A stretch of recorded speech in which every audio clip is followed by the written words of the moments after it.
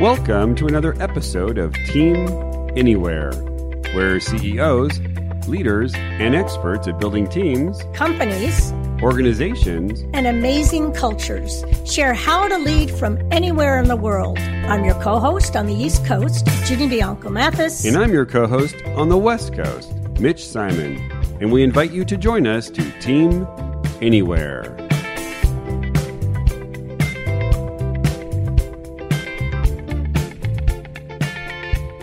Today's leadership in the virtual and hybrid world requires flexibility and dealing well with ambiguity. It's very much about collaboration in the process of inquiry.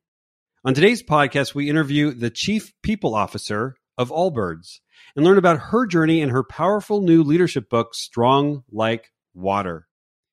Layla Tariff will show you how to open your heart and step into the type of leadership that is required in today's chaotic world where no one has the map of what the future brings.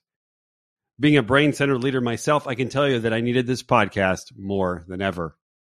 In this episode, you'll learn how Layla connected to her heart and has allowed it to strengthen her leadership, her company, and through her book and through this podcast, her readers and her listeners. Hello and welcome to another episode of Team Anywhere. I am Mitch Simon and I'm on the West Coast, and on the East Coast, I've got Dr. Ginny Bianco Mathis. I got that hello! Right? Yes, you hello. Yes, and today in the studio, we're excited to have Layla Tariff, Chief People Officer of Allbirds, where she's focused on building a high-performance, human-centered organization. Layla is a graduate of the Berkeley Haas School of Business and is also a guest lecturer at Berkeley Law School. She's also an author of her debut book, which we're going to talk about, Strong Like Water. She's a proud mom of her teenage daughter, Nadia, and her 8-pound Yorkie, Max. Welcome, Layla. Thank you so much, Mitch and Ginny. I'm really happy to be here. Great. We usually have more fun on Fridays. I don't know why that is. But we're going to have more fun today. Awesome. That's it. So Layla, yeah, cool. So we'd like to open up with the question, as we always do. How has your last year and a half been, and what have you learned about yourself? I thought you said you wanted to have some fun. I do. Gosh, well, it's been challenging, right? It's just felt like a layering of one thing over another, right? Everything that happened with COVID, getting kicked out of our offices, and then having to figure out shelter in place, back and forth, masks, restaurants open, restaurants close. And then, all the social unrest with George Floyd's murder and Breonna. The effect that all had on our employees at Allbirds, it just felt like a pot of boiling water, right? And it kept on boiling up. And I had maybe 6 months under my belt with Allbirds before this all started happening. So I was still fairly new in role and trying to figure out the culture and the needs. My experience has been that it takes a good year or two to really understand an organization and its culture and the dynamics, because so much of it is it's just not on the surface; it's hidden. So that added just another level of difficulty. And then, of course, at home, I had a teenage daughter in her junior year having to navigate all these AP classes while figuring out distance learning and being socially isolated. So I guess, what did I learn? I learned that I'm human. that lesson keeps coming up over and over, that I don't have all the answers and it's okay, right? I saw that I was able to keep showing up week after week alongside my co-founders. We started having all hands once a week, even though we really didn't have a lot to say. We didn't have a lot of answers, but we just felt that it was really important to keep that connection and to show people that we cared and to open up a forum for people to share what they were thinking or feeling. So, I've always known that I can hold a lot of stress. I think I'm proud of how I carried myself. I mean, I definitely was triggered and had moments where I did not show up as my best. but that's okay. I think, if you said you just said that you finished most of my book, and I think that I really believe that when we're tested, that's where there's the biggest opportunity for growth. And so I think, the qualities that I've been developing over the last decade held up: courage, compassion, empathy, vulnerability, humor, humility, curiosity. Yeah. They were all put to the test. Yeah, and one of the reasons why Ginny and I started this show was to kind of provoke everyone to say, you are being tested, and not everyone wanted to take the test, It was really how you showed up during that time. Oh yeah, some people hid. Yeah, some people hid under a rock. So can you tell us a little bit about your journey? I found out about you through New Ventures West, which is this school that you and I learned how to become coaches. Yay! We're giving high fives up here. Love New Ventures West. Love New Ventures West. There's a plug, and today's episode is being brought to you by New Ventures West. Now, tell us about your journey to become. So at least here in San Diego, everyone has heard of and seen of Allbirds, and we're so fascinated by the product. How did you get to become the Chief People Officer at Allbirds, and what is the Chief People Officer at Allbirds? I'm being asked these days, was your career growth linear, and did you have this all planned out? And of course the answer is no. I don't know anybody who maps out a 25-year career and then actually goes step by step. My undergrad was in computer information systems. I was a pretty good student. I didn't know what I wanted to study. This was the mid to late 80s, and I took a basic computer class in college. And one of my teachers said, well, this is where the future is. And I thought, great, I may as well go there. And then, as you know, I went back and I got my MBA from Haas. And I had a few years of recruiting experience under my belt. And I specialized in recruiting engineers. It was sort of the combination of my technical background, and I also had a communications minor, and I like people. And I got out of business school and I thought, okay, I'm going to get out of recruiting and I'm going to become a business person. And this was in 1998 when the internet was just in full sort of, bloom. And there was, pets.com. And I landed at a company called Webvan, which I don't know if you remember Webvan, but that was one of the first internet companies that was supposed to be this huge thing, like the last mile delivery of groceries to consumers. And it imploded after about 6 months. But because I had 6 months of e-commerce under my belt in 1999, that made me an expert. It was the beginning of the crazy time. Yep, that's right. And I was recruited to go to the internet division of Walmart. They were just starting. Walmart was just starting Walmart.com, the very beginning. I was employee number 7. We didn't even have an office. We started at the Accel partner offices down in Palo Alto or in Sand Hill Road. And over that first year, I was hired as the director of recruiting. We built the company, 250 people. And my boss at the time, her name was Jean Jackson, very tough CEO. She was the CEO of Banana Republic, ex-Disney, Nike. She's got a wonderful reputation, a very tough reputation. And she said to me after a year, she said, Layla, why don't you take this HR role? And my first reaction was, ooh, no, I'm not an HR person. I'm a business person. And she's like, well, okay, look, take it or don't take it. I don't really care. But, I've got bigger fish to fry. And I was like, okay, I'll take it. And, thank goodness she saw something in me that I didn't see in myself yet. And I was there for 7 years. We built the company to almost 700 and, over $500 million.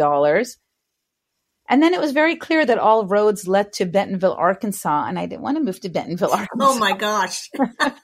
So I just dipped my toe in the water, and Pete's Coffee had been looking for a chief people officer for a year. And I was able to land that role. And honestly, that first year, I felt like a complete imposter because I had learned HR sort of on the fly at Walmart. Here I was now at a public company with an hourly workforce, with a manufacturing roasting plant. I thought, oh, I'm going to break something. But again, I think you just put one foot in front of the other and you learn and you're curious and you ask questions and you build a great team around you. And I was there for 7 years and really, really honed my craft.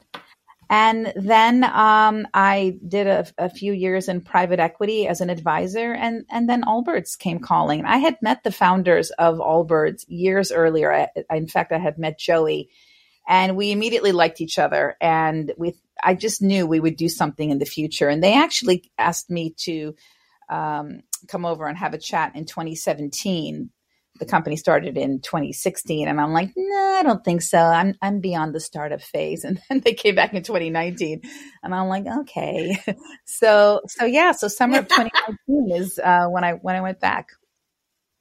Wow, that's quite a story, quite a journey. And I remember when we were talking earlier, you just casually said, I think you recruited 700 people to Walmart.com, but one of the things that you really emphasized was, that's tough to recruit people to Walmart.com. In the Bay Area, everybody wants to be in the startup mode.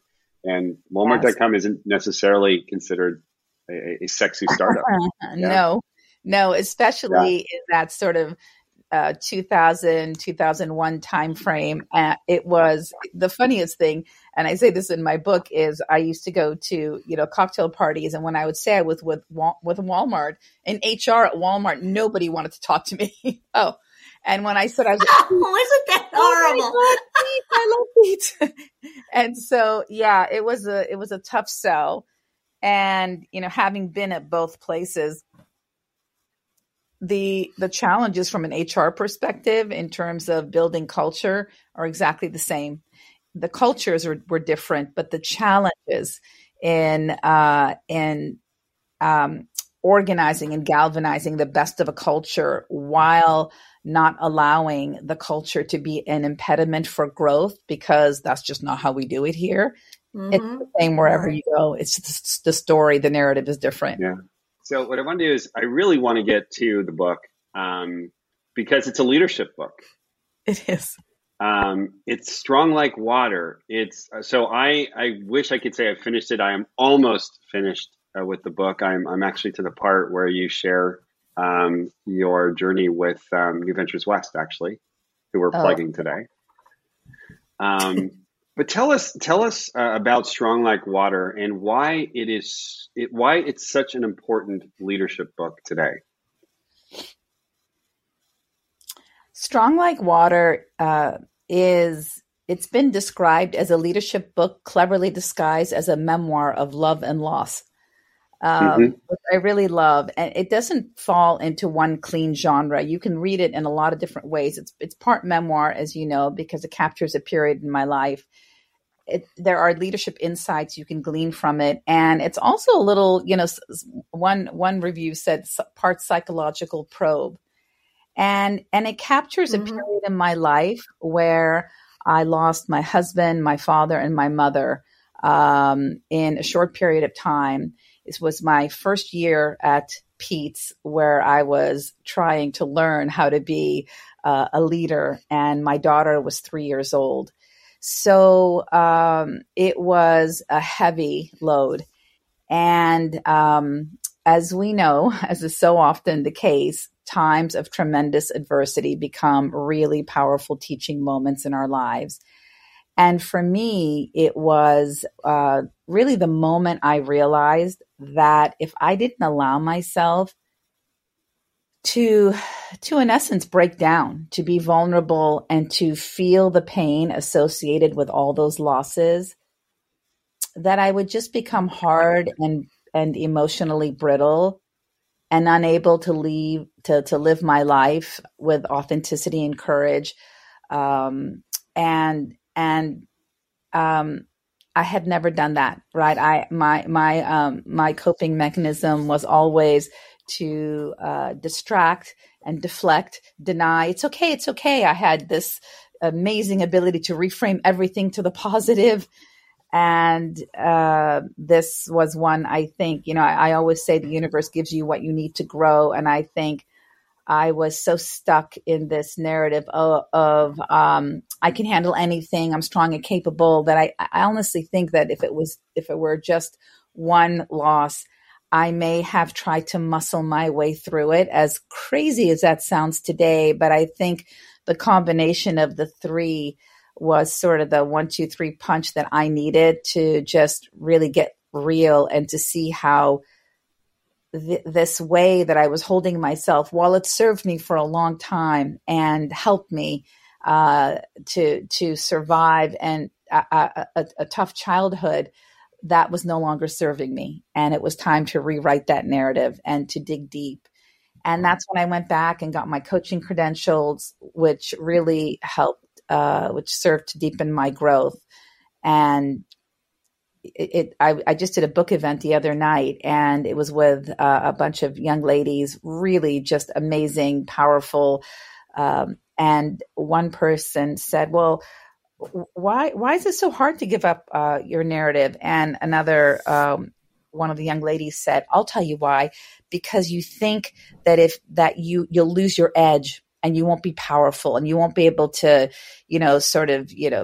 be excellent in your tough business job. And it reminded me that's exactly how I felt. I thought, if I allow myself to be soft, then I'll lose my edge and I'll lose my agency. And the irony, of course, as we know, is that the journey did make me soft, but soft turned out to be strong. And that's the lesson we all learn in vulnerability. And we can understand it intellectually, but until you actually live it and experience it, at least for me, maybe I'm just a slow learner, I didn't fully comprehend what that meant. So yeah, I would, yeah, I'd like to say that, I read the book and I felt like that was my journey, or it is my journey. I felt that, Ginny and I, we teach, vulnerability and transparency. I just felt that your display of vulnerability and transparency was one that I was like, I'm not even there. Like I, can't even touch that in terms of, like, not only did you feel it, but you were actually able to put it on paper, of what you were going through. And then also to see, as you're saying, that sheer ability to put it all out to the world is strength. It's absolutely strong. And for all of us who claim we're leaders, to be able to read your book and to see that there is a place for us to go deeper in terms of just for ourselves and also as leaders, and that the strongest thing we can do, especially now, when we're connecting on different levels, that we could go deeper in being able to connect to the other people who we know are going through so many hardships. Yeah, like we know they're going through hardships, but we don't know what those hardships are. It's really true. Also, in terms of leaders now, especially we've had quite a few wonderful speakers, such as yourself. This concept, I've had to change the leadership curriculum in the business school around compassion and vulnerability and empathy, and how do you show that, and how does that still mean you're strong? You influence and create a culture that meets organizational goals. And there are a lot of folks coming up, and I dare say even professors, who are not embracing that yet. Isn't that interesting? Well, so the class that I taught, that I come into to guest lecture at Berkeley, is all about, it's at the law school, and it's all about how you become a trusted advisor, sort of beyond being, just a counsel. and it focuses on all the, what we call soft skills.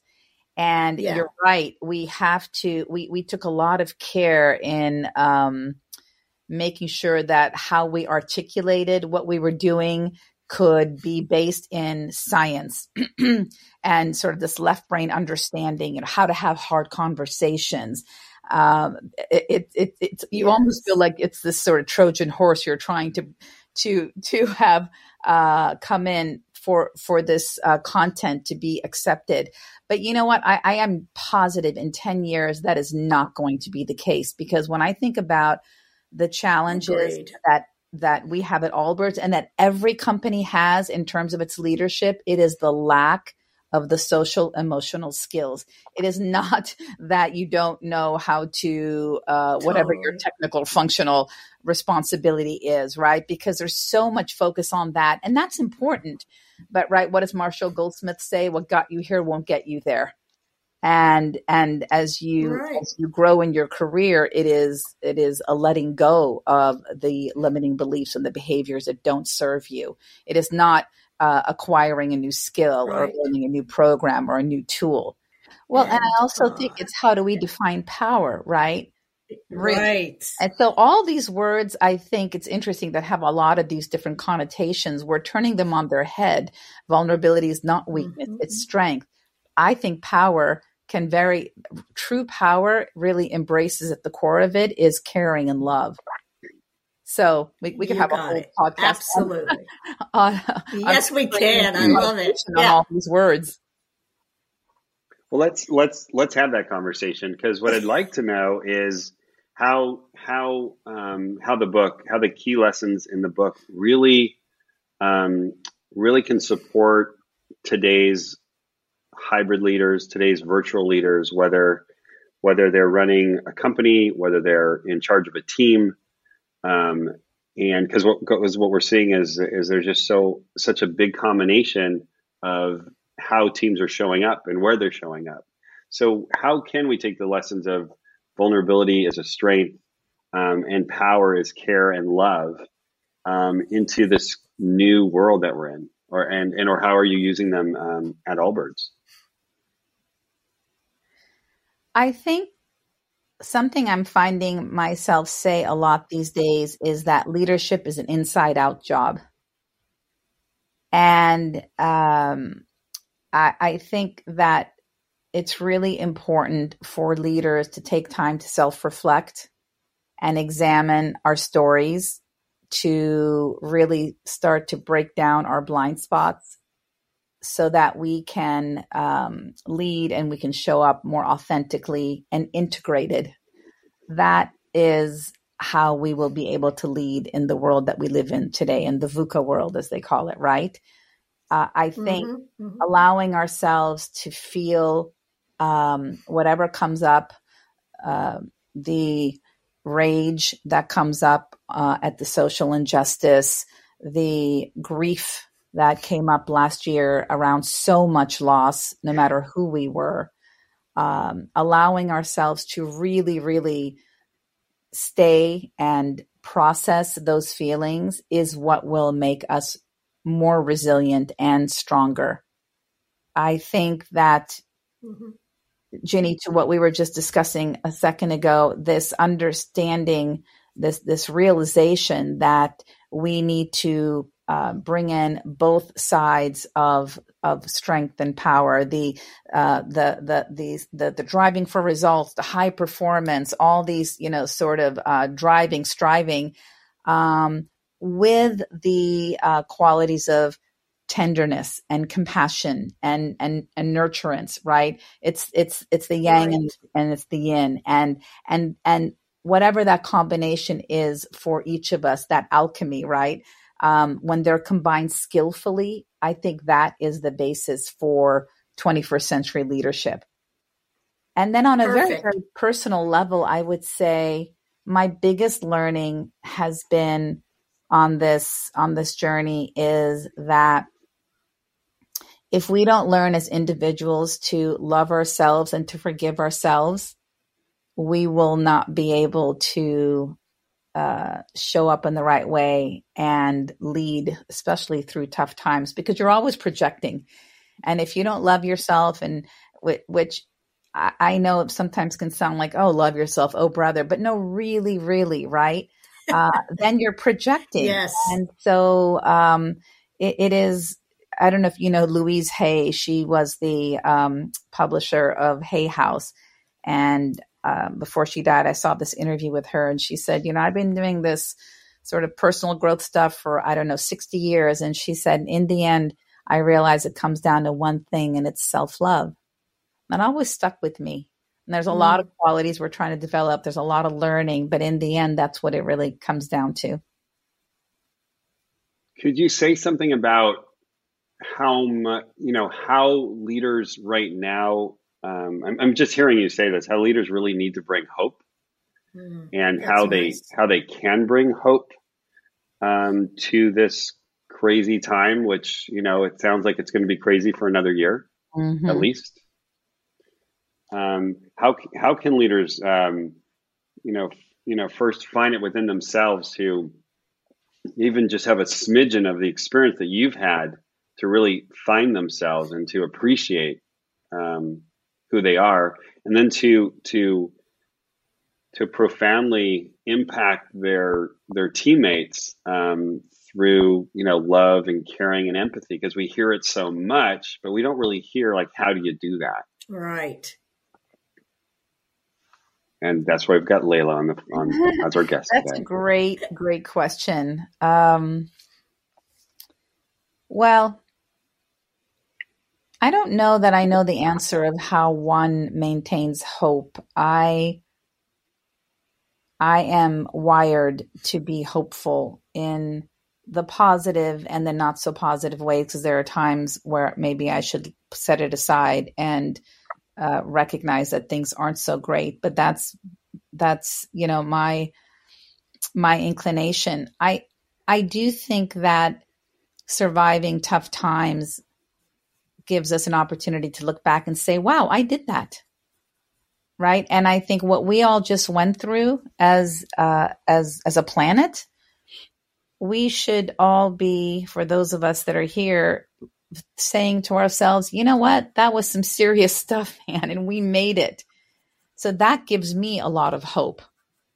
And as a leader, I think people want to be led. They want to feel held. And I especially think that's true for millennials and Gen Z. And what I try to do is to show the strength in that, even if I don't know the answers, because I don't, I am confident that with the other leaders sitting around the table, we can work together, and with our employees, taking feedback from them, we can get through this. We can do it together.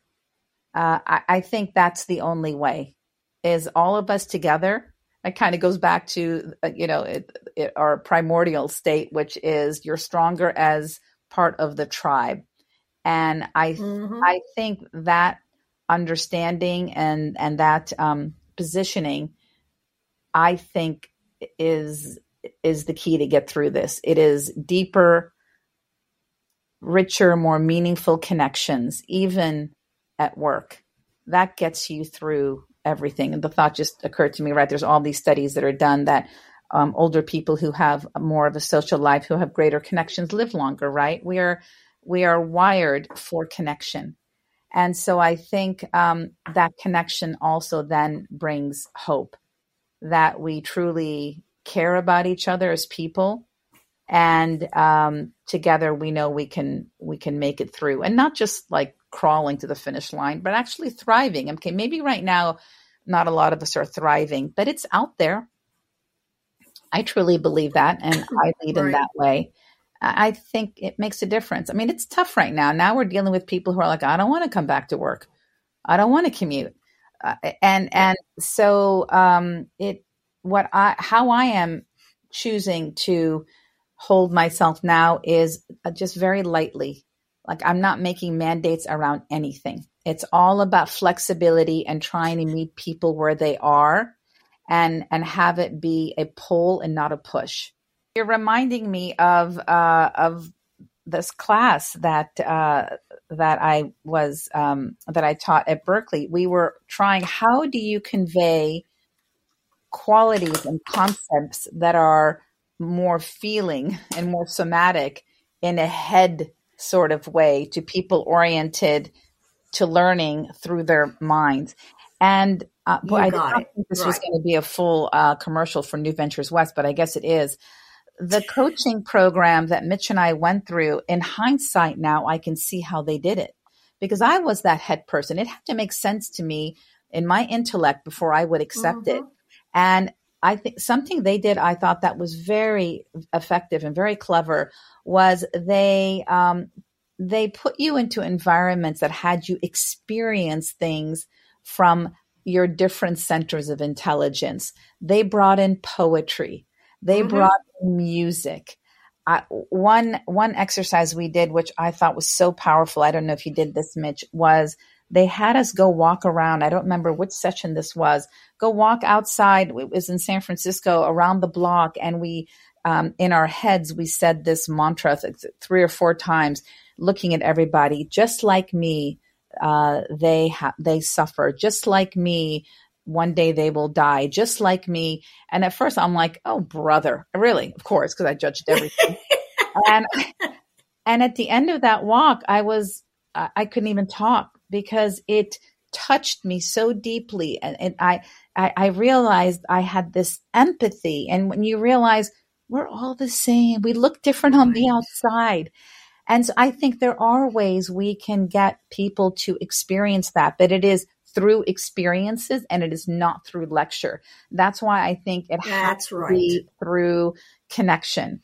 Work groups, exercises, experiencing, I love David White, poetry, music. It gets into you in a different way. Going to a dojo and experiencing how you physically show up in different ways. I think that's how you do it. It's kind of exciting. Yeah, I agree. Exciting. And those are new experiences that some of them don't exist right now. Yeah. In as you said, in the mainstream, if I told certain leaders or students to go through and do that, at first their reaction is exactly what you said. Yeah. This is ridiculous. And then the growth begins to happen. That's right. And when there's enough pain, they're like, okay. So we're in for a couple of years of growth, I think, for leaders, because it's not going to happen overnight. Yes, that's a very good point. I'd like to get our last question. And yes, just like me, again, one of the reasons to, I think, read the book is because when I read the book, you are just like me. And I'm very head-centered, so I would not pick up this book. I would be, just because of my head. And that's the reason to pick up this book. Absolutely. To get out of my head and into my heart, as we learned at New Ventures West. Another plug for New Ventures. This is like, yes. What y'all going to do? My last question is, okay, so obviously you're an incredible coach because you went to New Ventures West. I am a leader and I'm struggling because everything's changing. I don't know what to do. Cindy wants to be in the office all day and Max doesn't want to come to the office all day. And Veronica is just, a little bit scared and confused. And Joe over there is like ready to go. I'm the leader and I don't really know. I mean, I'm working for a great company. I've got great values. What would be the coaching right now that you would have for me if I'm one of your managers at Allbirds on how to process this stuff and how to be an incredible leader in this time? Gosh, that's a really, really hard question. I think I would start with the foundational truth that we're talking about, which is that to be a leader, you have to tap into your head and your heart. Start right just from there. And that it's okay not to have the answers, that you want to open up a dialogue, right? Leadership is no longer command and control. It's very much collaborative and a process of inquiry. it's what I'm realizing is it's a delicate balance. We talk a lot about collaboration now. It's collaboration, but it's also, as a leader, being principled and being able to hear what's being said, to pull up the common themes, to determine a way forward that is sort of an 80-20. So what I mean by that is that we can share, we can talk, we can be open, but then people want to be led. So you do, I think, have to say, okay, I think this is what I'm hearing. We've sent out surveys, we've asked questions. There is no one size fits all answer. That is for darn sure.